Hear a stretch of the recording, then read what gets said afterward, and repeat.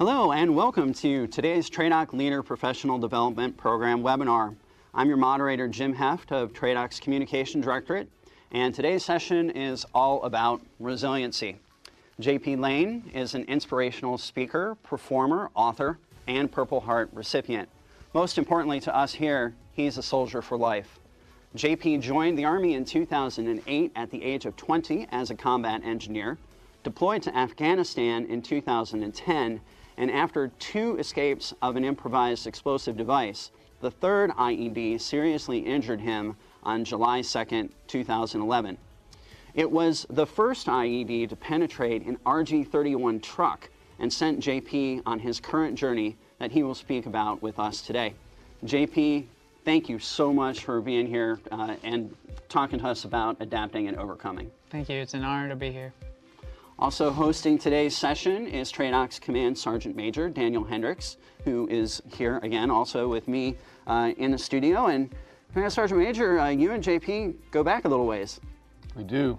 Sir, it's always good to see you again and be with you. JP, always an honor to see you. And really, as we kind of talk about starting this off, I actually had the honor of meeting JP about 3 years ago in Afghanistan as he was on his journey at the time, a program they had put together called Operation Proper Exit, which allowed our wounded warriors to come back and really help them leave the country in which they had such this incident happen to them, and more importantly, let them leave on their own terms. And so I've ever since that day, and I got to see you speak and have been engaged with you ever since, I'm truly excited to be here with you today, brother. Thank you. That's awesome. So before we start diving into the conversation and turn it over to just have a conversation over this table today, I do want to talk to all of you out there in the audience. Yes, here I am monitoring your questions as they're coming in over Facebook, and I've got a team of really smart people watching the watch page as well. So if you have a question for JP or the Sergeant Major, go ahead and leave them there, and let's keep that conversation going. And also, the conversation needs to go into your squad or unit. We're going to talk about some serious things here today, and I think you got to ask each other the tough questions within your squad and unit as well. So with that, I'm going to turn it over to Command Sergeant Major to start this conversation. Awesome. So as we kind of talked about, we do this, and if the boss was here, General Funk, this would probably be one of the opening things he'd kind of want to hear from you. And I think it not only is going to start this conversation off in the right direction, but it actually will continue through a theme that we find with most soldiers that join. And so, when the boss gives a soldier a coin for incentivizing their great effort, he asks them 2 simple questions, right? Why did you join? And then more importantly, why do you continue to serve? And although you're not actively in the military, we all know you continue to serve. So let's start off with those 2 questions because I think they'll help us frame this thing out. Right. So I joined only because as an 8th grader, I saw the Twin Towers fall. And something inside me just said that when I'm old enough, I need to serve so that I could be a part of that never happening again. It was a devastating moment, as we all remember, and when the towers fell, and the dust settled and my tears settled, I knew I was going to serve this country, and I was going to do it to the best capacity that I possibly could. And serving this nation has been one of my greatest honors, that even when I medically retired from the Army, I knew that I still wanted to serve. And I'm still breathing, I still have air in my lungs, so I will continue to do that until I'm gone. And I'm pretty sure if we talk to recruiting command, we still don't take 8th graders in the Army today. Correct. So I want to put that out there so we all understand that. I had to wait, right. Absolutely. We'll talk about your growing up years. I mean, Army, obviously, you saw the Twin Towers fall, was important to you. But what else was important to you as you were looking at who the future JP Lane might be? Well, as a kid, nothing, probably the normal kid stuff, sports, girls, all that. But music? Music, definitely. The funny thing was I would go into, after coming home from school, I would go into my room and my dad would still be working. And so I'd be able to crank my radio up as loud as I wanted. And I would pretend I was a rock star in front of that mirror for like 3 hours until he got home and chewed me out for having the music so loud, and then get back to homework. But music was always a passion. My dad sang. He did the Nashville thing and plays guitar and all that stuff. He's even on the worship team today at his church. And so music has always been a passion. I just never realized that it was going to be something bigger for me. So than I thought, at least. So, and just to be fair here, there are some other really good stories of your childhood that you may want to share with the team goodness. here. So I may have talked to your brother, and he. My brother? And he kind of explained to me when you were in Marriott, Ohio, about 4 to 5 years old, that as you guys were doing like a little camping trip out in the backyard, that between the two of you, you hatched this plan that was about kind of making some money. And so you went to the front of the house where you opened up the mailbox and you found some checks that had come in, and you'd kind of decided at about midnight that you two were going to walk to the bank. And so it was just a very interesting story as he described the early days of JP Lane, and I thought it was a great story that was really touching as he kind of went through that. Well, I'm sure that as kids we saw that these checks turned into cold hard cash and you can buy stuff with it, so we were like, well, why don't we do that first before the adults get it? We didn't realize how they exactly worked, but the trip to the bank did not go very well for us. I'm pretty sure it ended with a police officer bringing us home and knocking on the front door, and our dog at the time almost chewing his arm off. So it was an interesting, moment. But those are, welcome to Middle America. Right. Yeah. So what was your Army plan? You enlisted and you find yourself in Afghanistan. You're a combat engineer. Was it, hey, I want to do a 30-year career, or was music still in the back of your mind as something maybe you might be able to do for a living? What were your thoughts? No, so I had a strategic plan actually when I joined. First, I went reserve, knowing that I could have a 8-year contract and still not necessarily be full-time, but travel and work elsewhere as I desired. So I signed up as a reservist initially, and my plan after that was to go active, become a sergeant major, and stay in the Army until I was gone, pretty much. My goal was to be 100% Army. I had very, very, very little faith in anything music. Growing up, I was a drummer. That was actually my instrument of choice. And so I played drums for a very long time and never really had the guts to actually step up on stage and be the lead and sing. I always did harmony and played drums, and I was fine being in the back of the stage in my comfort zone. And so Army was where it was 100% my mindset was, I'm going to be the best soldier I can. I'm going to serve this country until the day I die, and that's it. Whatever happens after, in between those moments, that it happens. But music was definitely not at the top of the list. So JP, if you could, so as you talk about the Army piece really being front and center for you, if you can kind of talk about, what happened with you when you found out you were going to Afghanistan, and kind of take us through, that process up into the event in which you were injured. Yeah, so I believe it was someone in the office of the 428 engineers, and they called me up and said, Lane, we need you to come in. We're actually deploying to Afghanistan, and we need to get everybody ready. I was thrilled. My family, not so much. But I had been calling my command every month, pretty much, and asking, are we going yet? Are we going yet? I was very impatient because, and I always say that it may sound weird, but I didn't sign the dotted line to not serve in the capacity that I had already dreamed of serving.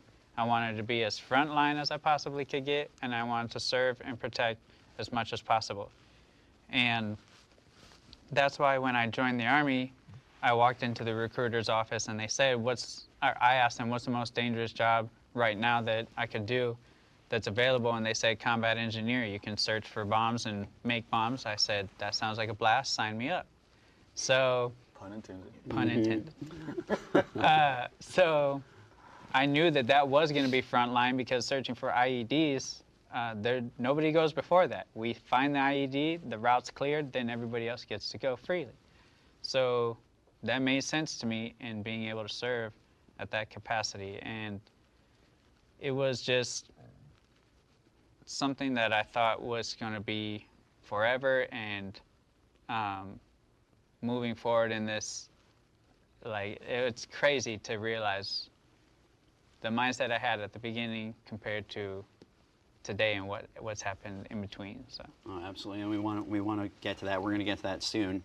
But you know, let's talk about the incident and what happened in Afghanistan. Again, in the opening, not one, not two, but three. I'm telling you, after a scare of the first one, I'm nowhere to be found ever again. In fact, it happened to me once. It's another story for another day. That's funny. Yeah. So why in the world?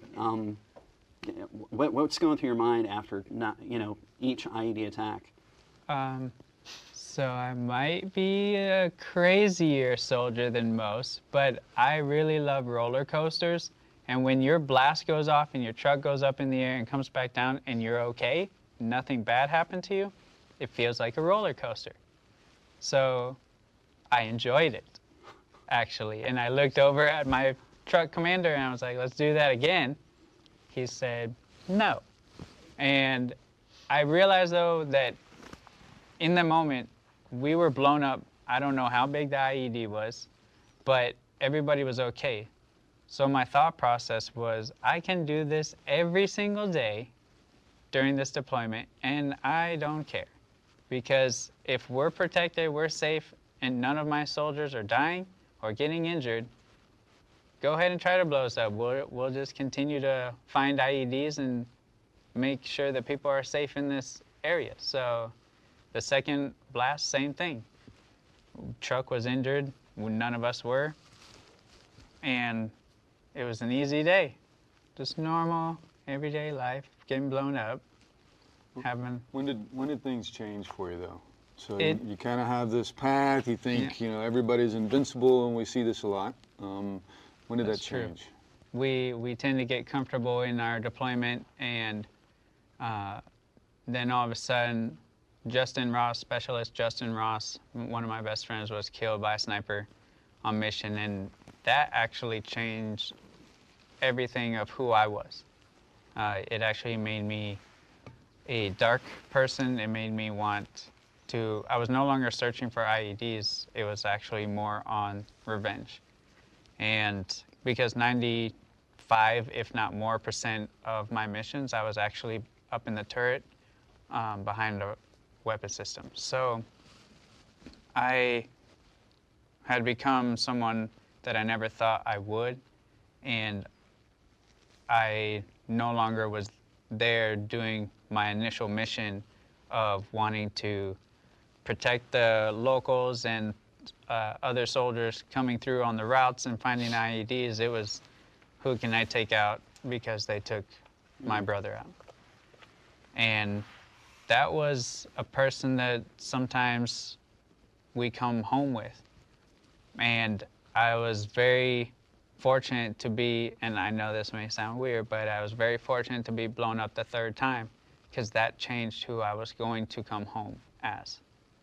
I was going to come home bitter with hate and regret of what happened and everything else, and instead I came home in a coma. So it's July 2nd. You're out on patrol. Go through the process. What's happening before the IED hits? So it was actually my day off. I don't know if you know that. It was my day off, and my dad had always told me to please don't volunteer for any extra missions. Well, I'm a rebel, so he was Air Force. I joined Army specifically because I was a rebel, so I wasn't a very good listener. And command came in and said, hey, we need extra soldiers for this mission. Today it's a little different than normal, and I volunteered. And I was like, okay, well, get my rifle, my snacks, and everything, and we'll get in the trucks and get on. And I'm in the very last truck of the convoy. So myself and my rifle are pointing to the 6. And we leave Fob Pasab, which was the base we were at, and the gate closes, and I had no idea that was going to be the last base again.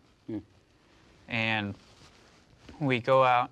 We were asked to cover one of the most dangerous routes, which is Route Red Stripe, and we were blown up on that specific route quite a bit. It was a very dangerous route that was covered in the AO, and we cleared it, covered the rest of the routes for the day, came back, and we were clearing it the last time, and while we were gone, the Taliban had enough time to bury a bigger, stronger IED in the same hole that they just had blown us up in that morning, and that hit the truck in front of me that day. So their plan was to make a hole big enough to put the bigger IED in it, and then when we came back, they would hit us again. And they did that within the same day, hit my truck, and it was the first time an IED had ever penetrated an RG-31. It went straight through, and normally the trucks go up and come back down, sometimes missing tires and whatnot, but this one actually flipped my truck onto the passenger side. And so during that blast, my legs were amputated, my left femur snapped in half, my pelvis snapped in half, my spine dislocated from my pelvis, my right arm snapped in half, my right middle finger was amputated, but who needs that? My 4 front teeth were knocked out by the steering wheel. My head hit the windshield and shattered it, and everything inside my torso was destroyed by shrapnel except for my heart and my left lung. So, and that's the last thing that you remember about Afghanistan. I actually remember a few minutes after the blast. So my body, since it had snapped in half, my pelvis and my spine were disconnected, my upper torso was laying on my passenger, on my truck commander, and he was yelling, "Lane, get off me, I can't breathe, I can't breathe." I had to use my right arm that was broken in half on the broken part to push myself off of him and pull myself up with I don't even know what over on this side and hold myself off of him so that I wouldn't take out my own shoulder.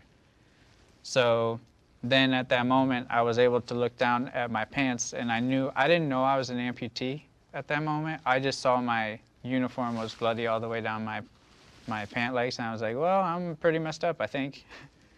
And I was able to make sure my gunner, it was okay as well. And so at that moment, I didn't understand the extent of the damage that my body has sustained, but I knew that I was going to be okay, at least. And within moments of me passing out and actually falling into a coma, my medic and a couple other of my soldiers, my brothers in arms, pulled me out of the truck. They had set me down. This is the part of the story that they all came together and told me that I didn't know because I was in a coma. They had set me down, put tourniquets on, everything. My medic had put 6 IV bags, pumped them into my body before the helicopter landed. They put me in the stretcher, put me on the bird, and my eyes rolled back, and my medic thought I was gone. And then the bird took off. So if I can interject here, Yeah, because this is really important as we look at this as happening to soldiers, and I would just tell you, I never realized it until Operation Proper Exit, and as we had about 9 soldiers coming back that were wounded. So you just heard a story. Myself and the division commander, as part of this process, we actually, went into the classified systems that are downrange, where you can pull up exactly what happened get the medical records, and really get a good sense of it. And I would tell you, as we looked at his injuries, as he just described, we were stunned, by the person that was sitting in front of us, because everything you described and he went through, as well as the medical procedures, it was impressive to see he had kind of survived that. The thing that I really want to point out, though, that was powerful for us is, we laid out the map, we got all the classified reports, we got everything, and as we talked to these warriors who were coming back through their own journey, what we realized is almost to the individual, they knew, like, all they remember is the incident and fade to black. And so now they have this with them. And so for us, I would just tell you, through your journey, that was the thing that stuck with my division commander and myself, was being able to share all of that with you from everybody's perspective, the investigation as it laid out, because it's just a black hole. They don't know. Yeah. And so it was huge. And I think you brought up something pretty important here. Once you're wounded to the extent that you are, technically, you're not on active duty anymore. Right.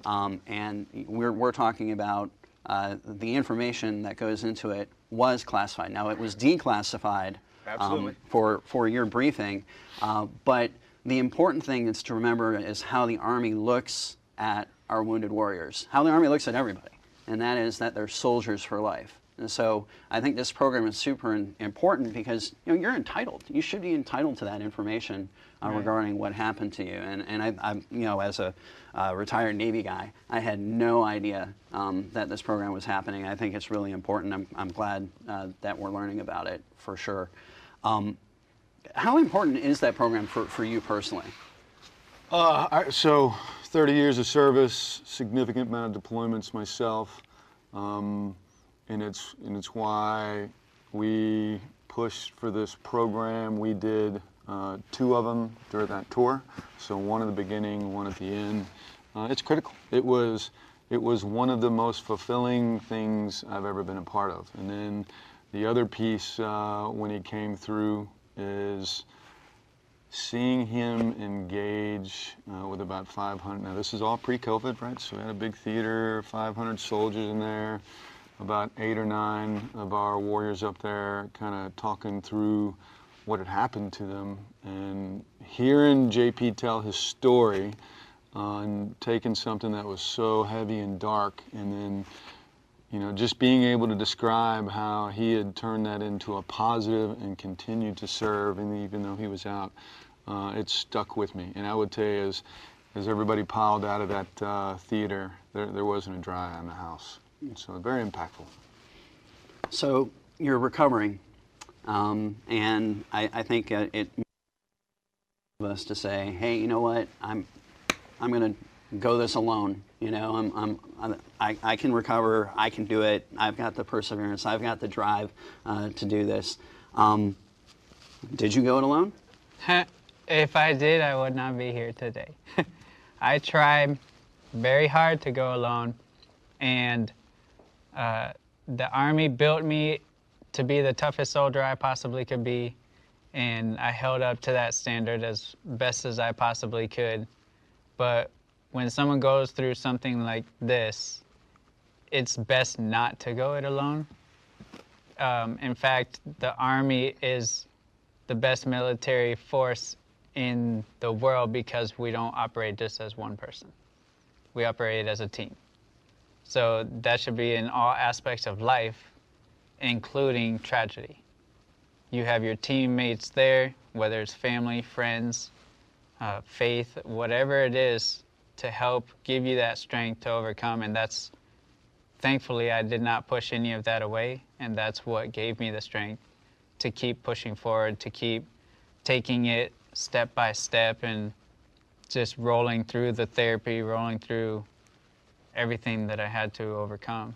I kind of jumped ahead a little bit. Again, you were in a coma, and I know that over the course of your recovery, you've had 25 operations, but you have an interesting story about while he was in the coma, right? Yeah, so one, we got to set the record straight because as we actually did PT this morning, JP had him out there, going through holistic health and fitness with the CIMT team and about 10 soldiers who are kind of overcoming their own obstacles in the fitness realm, and so 28 surgeries. A tracheotomy, and so it was really fascinating, and I read your book a couple times, and even though I know you, it amazes me how much I didn't know. And even you talked about, an older gentleman who had kind of come in and kind of always came around and said hello to folks and was always saying, hey, you're going to get better. And there's a dark point where you're like, just get out of here. How can you possibly know what I'm going through? And if you could tell that story, I think it's a pretty powerful story. Yeah, it was. So I was laying in my hospital bed, and I have tubes hooked up to me and taking pain medications and stuff because the accident is all recent and everything. And a gentleman, and I believe also his wife, who most likely did the baking, they would bring cookies every week to warriors in the hospital. And this was at Walter Reed in DC before they moved to the new building that they're in now. They would come every week, and he would say, you're going to be all right, soldier. You're going to do just fine, and you're going to be able to get past this. And I would continue to hear this regularly. And then one day it just hit me. I was like, you don't know what I'm going through, so please just stop telling me everything's going to be okay. Like, it just built up the frustration of people saying, everything's going to be okay. You don't know. You don't know my situation. And all of a sudden, he was like, well, actually, I do, and lifted up a pant leg, and he was an amputee himself. And that blew me away because he was at least 712 years old. No, he was probably in his 80s. And it just caught me off guard, but it left an imprint that if he could be doing what he does every single day, he's still serving. He comes to the hospital every week. He's on a prosthetic and nobody even knows it. And if he can do this and accomplish whatever he sets forth, then I certainly can too. And he was a big example from the get-go that kind of planted those seeds of, you know what, maybe I can get through this. And I had my ups and downs on that roller coaster ride of therapy and healing and everything that I went through during that time, but that definitely left a big imprint on who I am today because he could do it. And I think you glossed over it a bit. So you talked about your medic when your eyes rolled back, they thought you faded. Multiple times on the operating table, you describe how, they thought you had coded out. Yeah. As you were in a coma for 2 months and your family's there and even your father, and then, Walter Reed, incredible care, to a point where, they're talking to the family members that, hey, you have to understand, even if he comes out of a coma, here's what you're probably going to see, and that is your son may be a vegetable kind of for the rest of his life, and you need to be prepared for that. And so the extent of your injuries were significant. And I would tell you, we're getting this on Facebook Live. One of the big questions is, as you see these insurmountable obstacles in front of you, where does your internal drive come from? Like, what helps you overcome such massive mountains, if you will? My faith.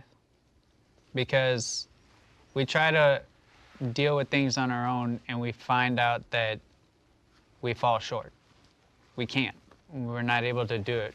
And even sometimes, in some cases, even working together with family and friends that are trying to support and trying to lift you up, there's still something that is not giving you that strength that you truly personally need to press on.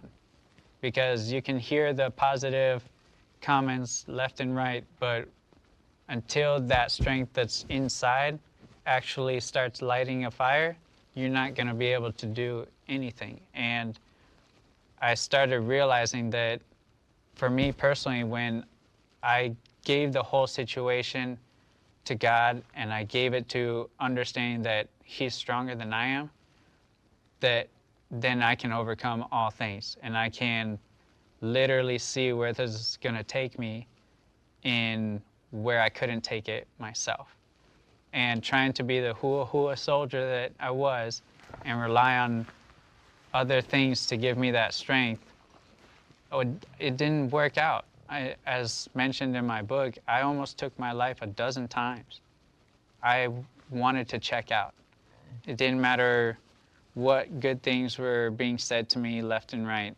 I wanted to check out because I would look in the mirror and I would see someone that just didn't deserve to be here, didn't have a purpose, and being a half a man, didn't feel like there was any need to continue going forward in this life. And knowing that everything that I used to do was with my legs, I kept dwelling on that. Oh, I don't have my legs anymore. Well, now I don't have a purpose.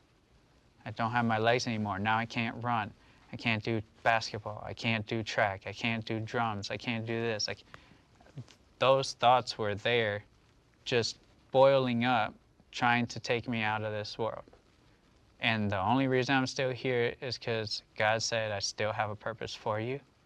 And He was not wrong, because I'm still here almost. This July will be 10 years. Will be my 10-year anniversary of being blown up. And I'm still here, stronger than even when I was in the Army. So. Well, you know, that's our topic: resiliency, adapting, and overcoming. And you said there was a period there, you know, when you came out of the coma to when you were, to when you transformed. How long did that period take? A year, 2 years? So I was hospitalized for about a year, and then finally got to go to the Center for the Intrepid in San Antonio, Texas. And that's where the therapeutic process begins, where they start practically teaching you how to get back into a new normal, they call it, of living. They literally have an apartment set up where they can teach you how to roll throughout the apartment, do the dishes, cook, everything. It was actually pretty impressive. Then once the healing and everything is over with in regards to the damage actually physically done to my legs, because I had burns and broken bones, everything had to heal, then it was time to get into prosthetics. And so my first day in prosthetics, they believed that I was able to handle it because my left femur snapped in half, and so I had an external fixator on that femur, and they believed it was healed, so we took the fixator off, and I healed for a couple weeks of the incision or the wounds, and put on prosthetic, and it snapped in half right in the prosthetic. So my mountains, if you will, my speed bumps in this healing process were not over from the very beginning. They continued to happen, and it would be good times and then bad times, and then good times and then bad times. And the therapeutic process was difficult. My therapist, I'll never forget him, Fred, he was an awesome, awesome therapist. He already retired, but he pushed me so hard because he did exactly what every warrior needed, which was, he didn't care that I was injured. I'm a soldier, we're gonna get through this, and you're gonna come out on top. And even though I told him I would be done with therapy in 6 months, he laughed at me because he said, no, double amputees are in here for 2 years. That's how long it takes to go through this process and learn how to walk again. I was like, no, I'm gonna be out in 6 months. And I'm honored that I even have, to this day, that record over at San Antonio for the fastest double amputee in and out of therapy in 6 months. But I had my ups and downs during that whole process. There was burn sites that didn't want to heal. So wearing prosthetics, I would shred the burn site and the leg would actually bleed inside the prosthetic. Moments like that kept on happening up and down. And so it was just where I needed to tell myself, okay, we're going to get through this. We have our faith, our family, and everything mentally that the Army taught us and taught me, which is never give up, never surrender. We can do this. It doesn't matter what obstacles come. And I took that to heart and continue to fight and continue every day to fight every single day. Where was the turning point where you realized that, you know what, I am going to be able to get through this. There are people here to support and help me. I don't need to have these suicidal thoughts anymore. That's a good question. I feel like that turning point started probably the day that I got my prosthetics. No, actually it was probably about a month after I got my prosthetics. Because even though I felt amazing when I got into my prosthetic, now imagine you're in a wheelchair for a year. It's not comfortable. It's not a fun situation. So I'm this height for the whole year. When people talk to me, I'm looking up. You get used to that. And all of a sudden, for the first time in a long time, I'm back on my feet, per se. And I felt amazing. But it still wasn't, I didn't feel complete. Because even though, yes, I got prosthetics and I'm starting to feel, look better, whatever may be the case in my eyes, that it wasn't until I kind of, if you allow, I had a moment where I was like, God, if you don't give me a purpose, I'm done. This is cool and all, the whole prosthetics and all this stuff and people helping left like here and there. And it's cool, but I need a purpose or I'm done. And when he spoke up and said, grab a guitar, start music, that's all I needed to hear. That started the purpose because he knows the passion that I have inside. I love, love, love music. So that's where the suicidal thoughts started to disappear, because now it wasn't me focusing on, well, I have prosthetics and I'm trying to better myself. Now I have a purpose and I have something to reach for. And so that's when I believe all thoughts of suicide disappeared. You know, one of the surgeries was a tracheotomy. Yeah. And, you know, you said you were a drummer, percussionist. And clearly, you know, you pick up a guitar, you can start playing the guitar. That's cool. But how do you get past a tracheotomy to be where you are today? It's pretty amazing. That was an interesting journey that they told me when they took this thing out. First off, when they took everything out, the tubes and everything to help allow me to breathe, they took that all out, and then they put this little like cone or hole thing in there that I could press it, and then I could actually speak. If I let go, there was no ability to speak at all because the air exited here instead of coming out of my mouth. And so they said, you're gonna have to go through speech therapy and learn how to talk again. That's kind of embarrassing at 23 years old, but you do what you gotta do and you move on. And so they said that I was gonna go through this process of learning how to talk, allowing this thing to heal, and most likely they had told my parents and myself that the damage that was done in my throat, my vocal cords and everything, he's probably gonna talk funny and he'll never be able to sing. So if we can, like, as you describe this, because even before you'd talk about music and drums, although I do find there's an interesting story how you went from drums to guitar. Probably not appropriate for here, so I won't mention it. But really dark times. I mean, you were describing obstacles that most of us will never face. Suicidal ideations and suicide.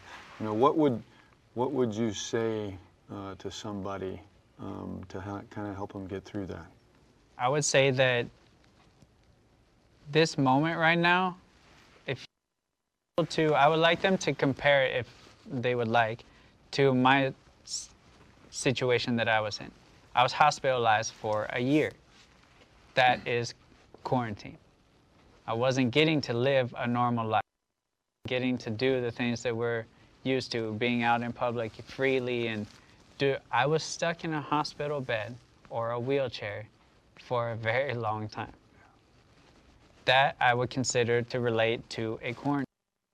So knowing that my time in the hospital was only for a year, it was for a certain time frame. It didn't last forever. Just like this quarantine as a nation is not gonna last forever. It's going to pass, and we will be able to get back to what will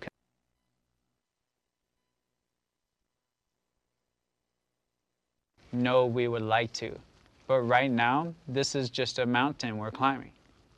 As a country, as everything has changed, having to mostly stay quarantined or in our homes, distancing, social distancing, all of those things, this is just for a time period.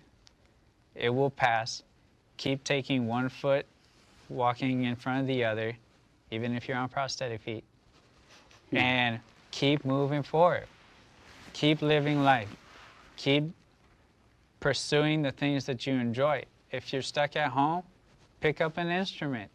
Those things are fun. So let's talk about that, because I will tell you, as talking to your dad, hearing about you as a drummer, shifting to guitar and singing, and being told you're not only you're never going to speak correctly again, but singing. And I will just tell you, the thing that struck me the most is we had you. Matter of fact, I was sitting next to a young soldier, and you sang, I think, what was it, Over the Mountain? Only a Mountain. Only a Mountain.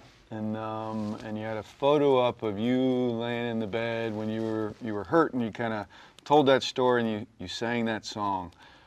The soldier next to me literally lost it, started crying, and I was like, he's pretty good. I don't know why I was really confused, just to be candid, and so once they composed themselves, I asked. I said, what? And so she told her own personal story of a sibling who went through a car crash that was very similar, and so and she just thought your song really was powerful, and it just has an impact that I rarely see with folks. And so with that, how do you get from not being able to speak to picking up a guitar, and next thing you know, you're singing at the inauguration, for Obama? Yeah, it is. Help me understand that, man. That seems like a miracle.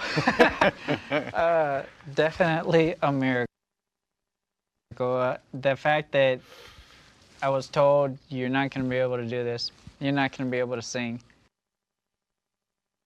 and knowing that was a passion, I didn't have the guts to do it on stage or anything, but knowing that someone told me I wasn't going to be able to do it, I was like, you know what? It's time to prove some people wrong.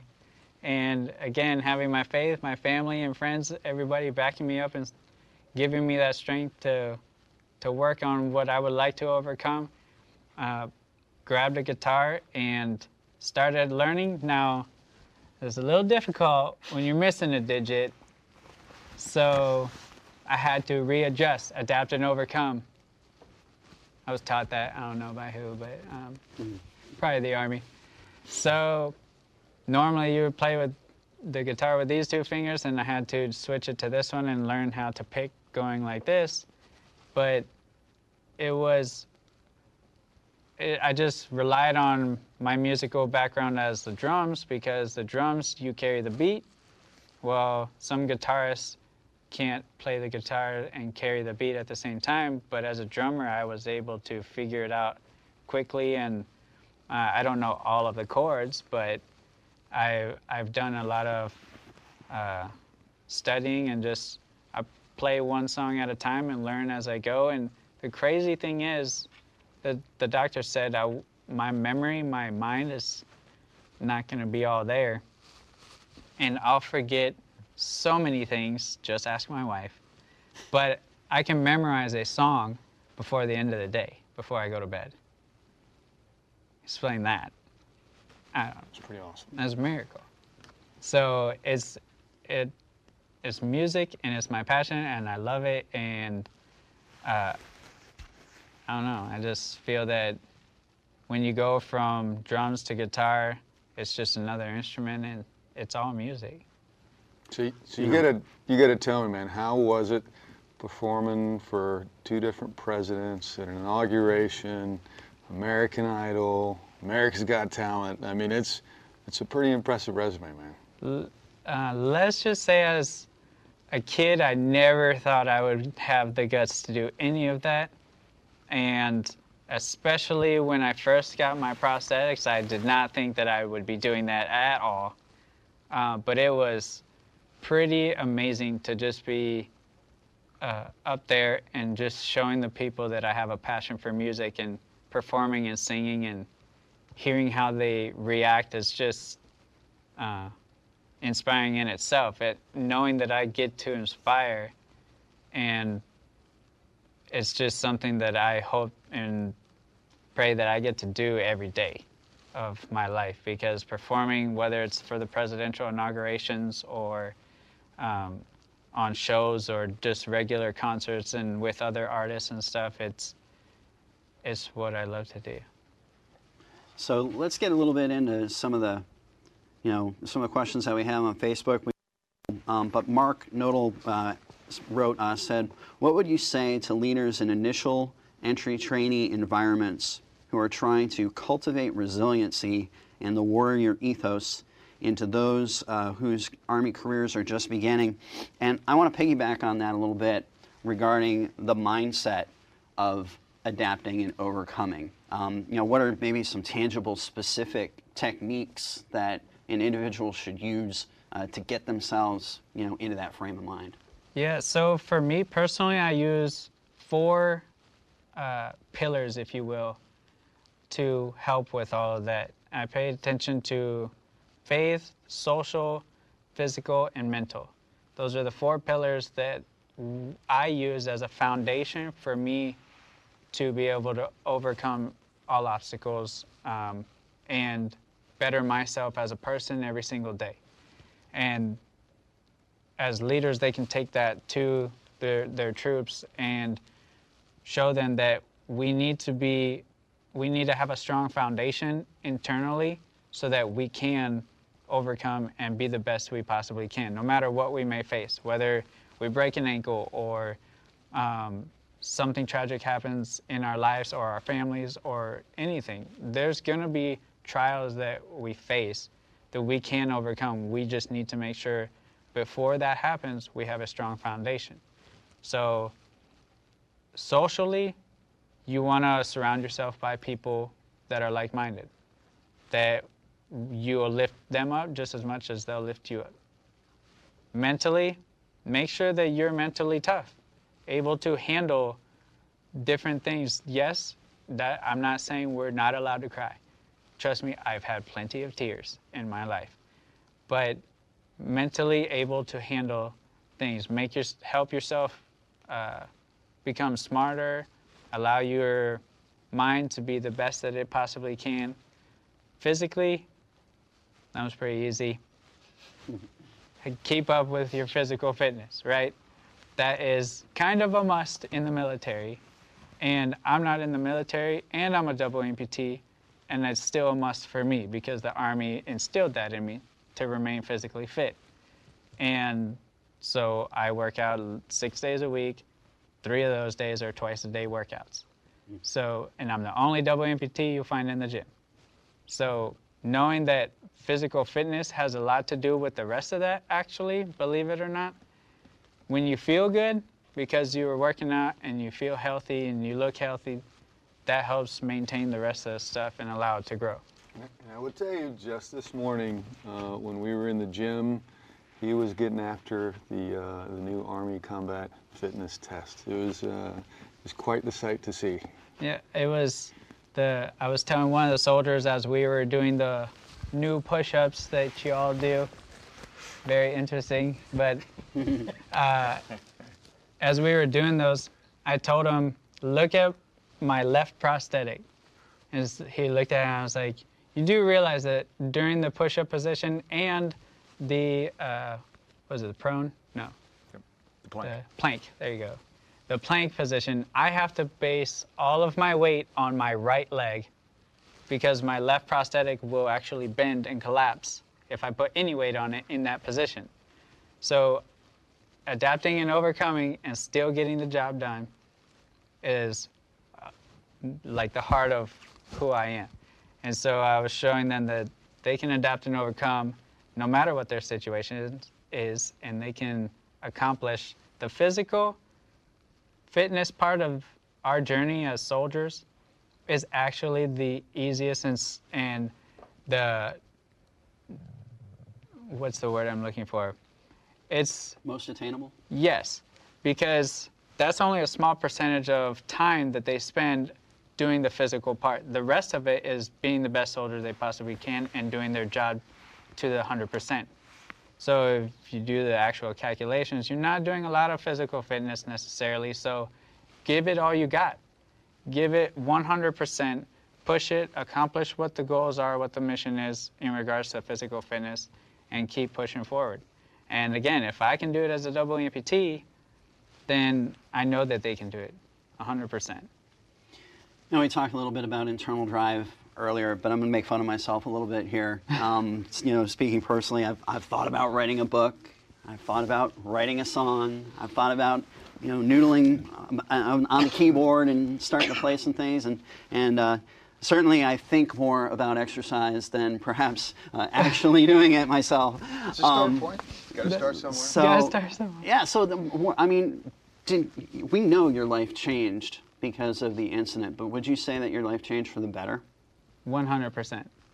If I could say even more, so you allow whatever tragedy you face to give you that drive to push and do better and say, I may have gone through this, but I'm going to come out on top. I may have lost my legs, but I'm going to be a better person, a better man, a better human/robot than I ever have imagined, and I'm going to come out on top. And it's bettered my life having that mindset and realizing that I've gone through quite a few tragic things in my life, but I did not allow those to defeat me. And I have truly come out better in all aspects of life.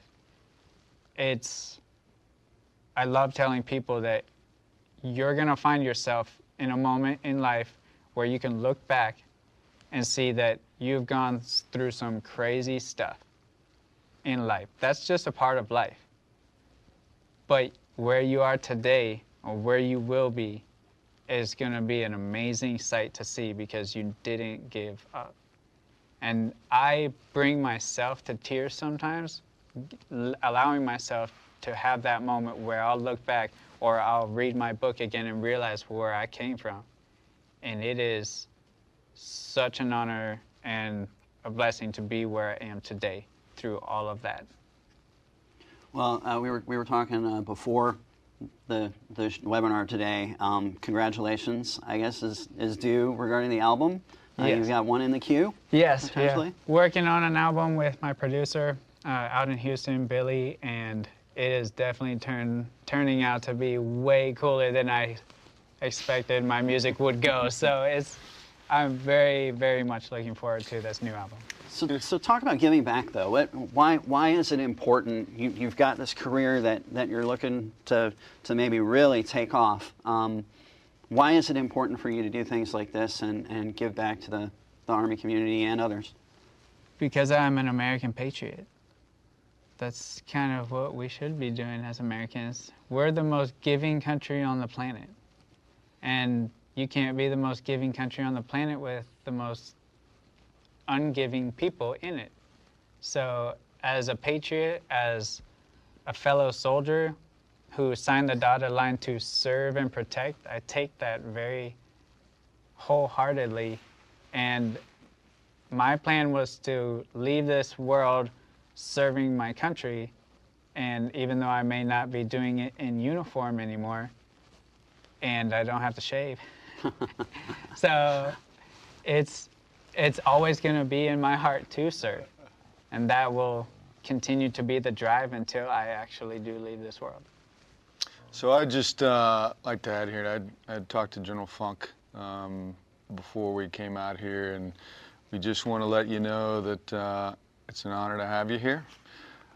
We also want to offer you the opportunity to be an ambassador for not only TRADOC but the Army at the upcoming Warrior Games, which will be at Disney this year. Also, not a bad place to be. Not a bad place. Where we will get you tied into kind of the opening / closing ceremony to get up and, be part of that. And probably most importantly, to serve not only being a soldier for life, but others like you who have kind of gone through your journey. And so I look forward to having you as part of that, man. Thank you. That would be an honor. I'm very, very grateful for just thinking of me and being able to do that opportunity. That's what I dream about. So thank you. So JP, Sergeant Major, again, a fantastic discussion. It took a lot for you to adapt and overcome and actually get here today from San Antonio through the storms in Texas. Yes. to New Orleans. You drove, I think it was about 8 hours. Then you flew here. And it's not the greatest of weather here in Virginia, and here you are. We really appreciate the fact that you made it out here. And I just want to turn the floor over to you. What are some of the things that you want all of us who have been watching and participating in this conversation to come away with? I would say a couple of things. First, don't allow others to give you a title. And what I mean by that is people call me a wounded warrior. I don't see that I'm wounded. In fact, I have brand new armor that's stronger than most legs that I know.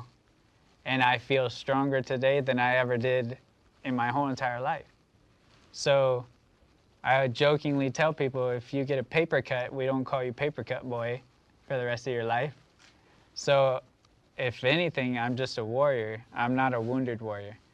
And mentally speaking, if you call someone a negatory, I wouldn't say negatory, but a word that does not show strength, if you will, as wounded does not show strength, and you call them that for the rest of your life, what are they supposed to think? So mentally, you want to lift them up, but it's kind of hard when you put that kind of a title on. So I'm trying to tell the world that we're just warriors, and we will be for the rest of our lives, because every day is a fight and we overcome so much daily that I tell people they may see who I am on the outside, but they don't even know the struggles I still deal with internally that I deal with. So if I can overcome all of these different things, and it's not just me. I know quite a few warriors that overcome their battles daily. And I have friends that humble me that are triple amputees, quadruple amputees, burn victims. So if all of us are able to overcome these trials and tragedies and things that we've gone through, that yes, they are tough and everybody has their own battles, but we can all overcome the battles together. Fantastic. Thanks, JP. Really appreciate it. You are a warrior and a soldier, always. Thank you. Sergeant Major, your final thoughts? Honor to have you here, and more importantly, and as most folks know, we're gonna bring you in, we're gonna get you on the road, and we're gonna get you out there talking to those new soldiers coming into the Army at each of our centers of excellence, and I have no doubt it is going to be a huge advantage as we get you out there. So thanks again. That's awesome. Thank you, Sergeant Major. Well, unfortunately, all good things must come to an end, but this doesn't mean that your conversations should stop. Again, as I mentioned before, talk about what you heard here today and have those honest conversations within your squad. Have these conversations with your family. Your family is also part of this Army team, so it's extremely important to keep the conversation going. But we will have another one soon. And join us for our next LPD webinar on the 18th of March, 1100 Eastern, which will feature 4 outstanding soldiers. These leaders, who happen to be women, will talk to us about what it takes to navigate an Army career. Until then, thanks for watching. Again, keep the conversation going and build your cohesive team. Victory starts here.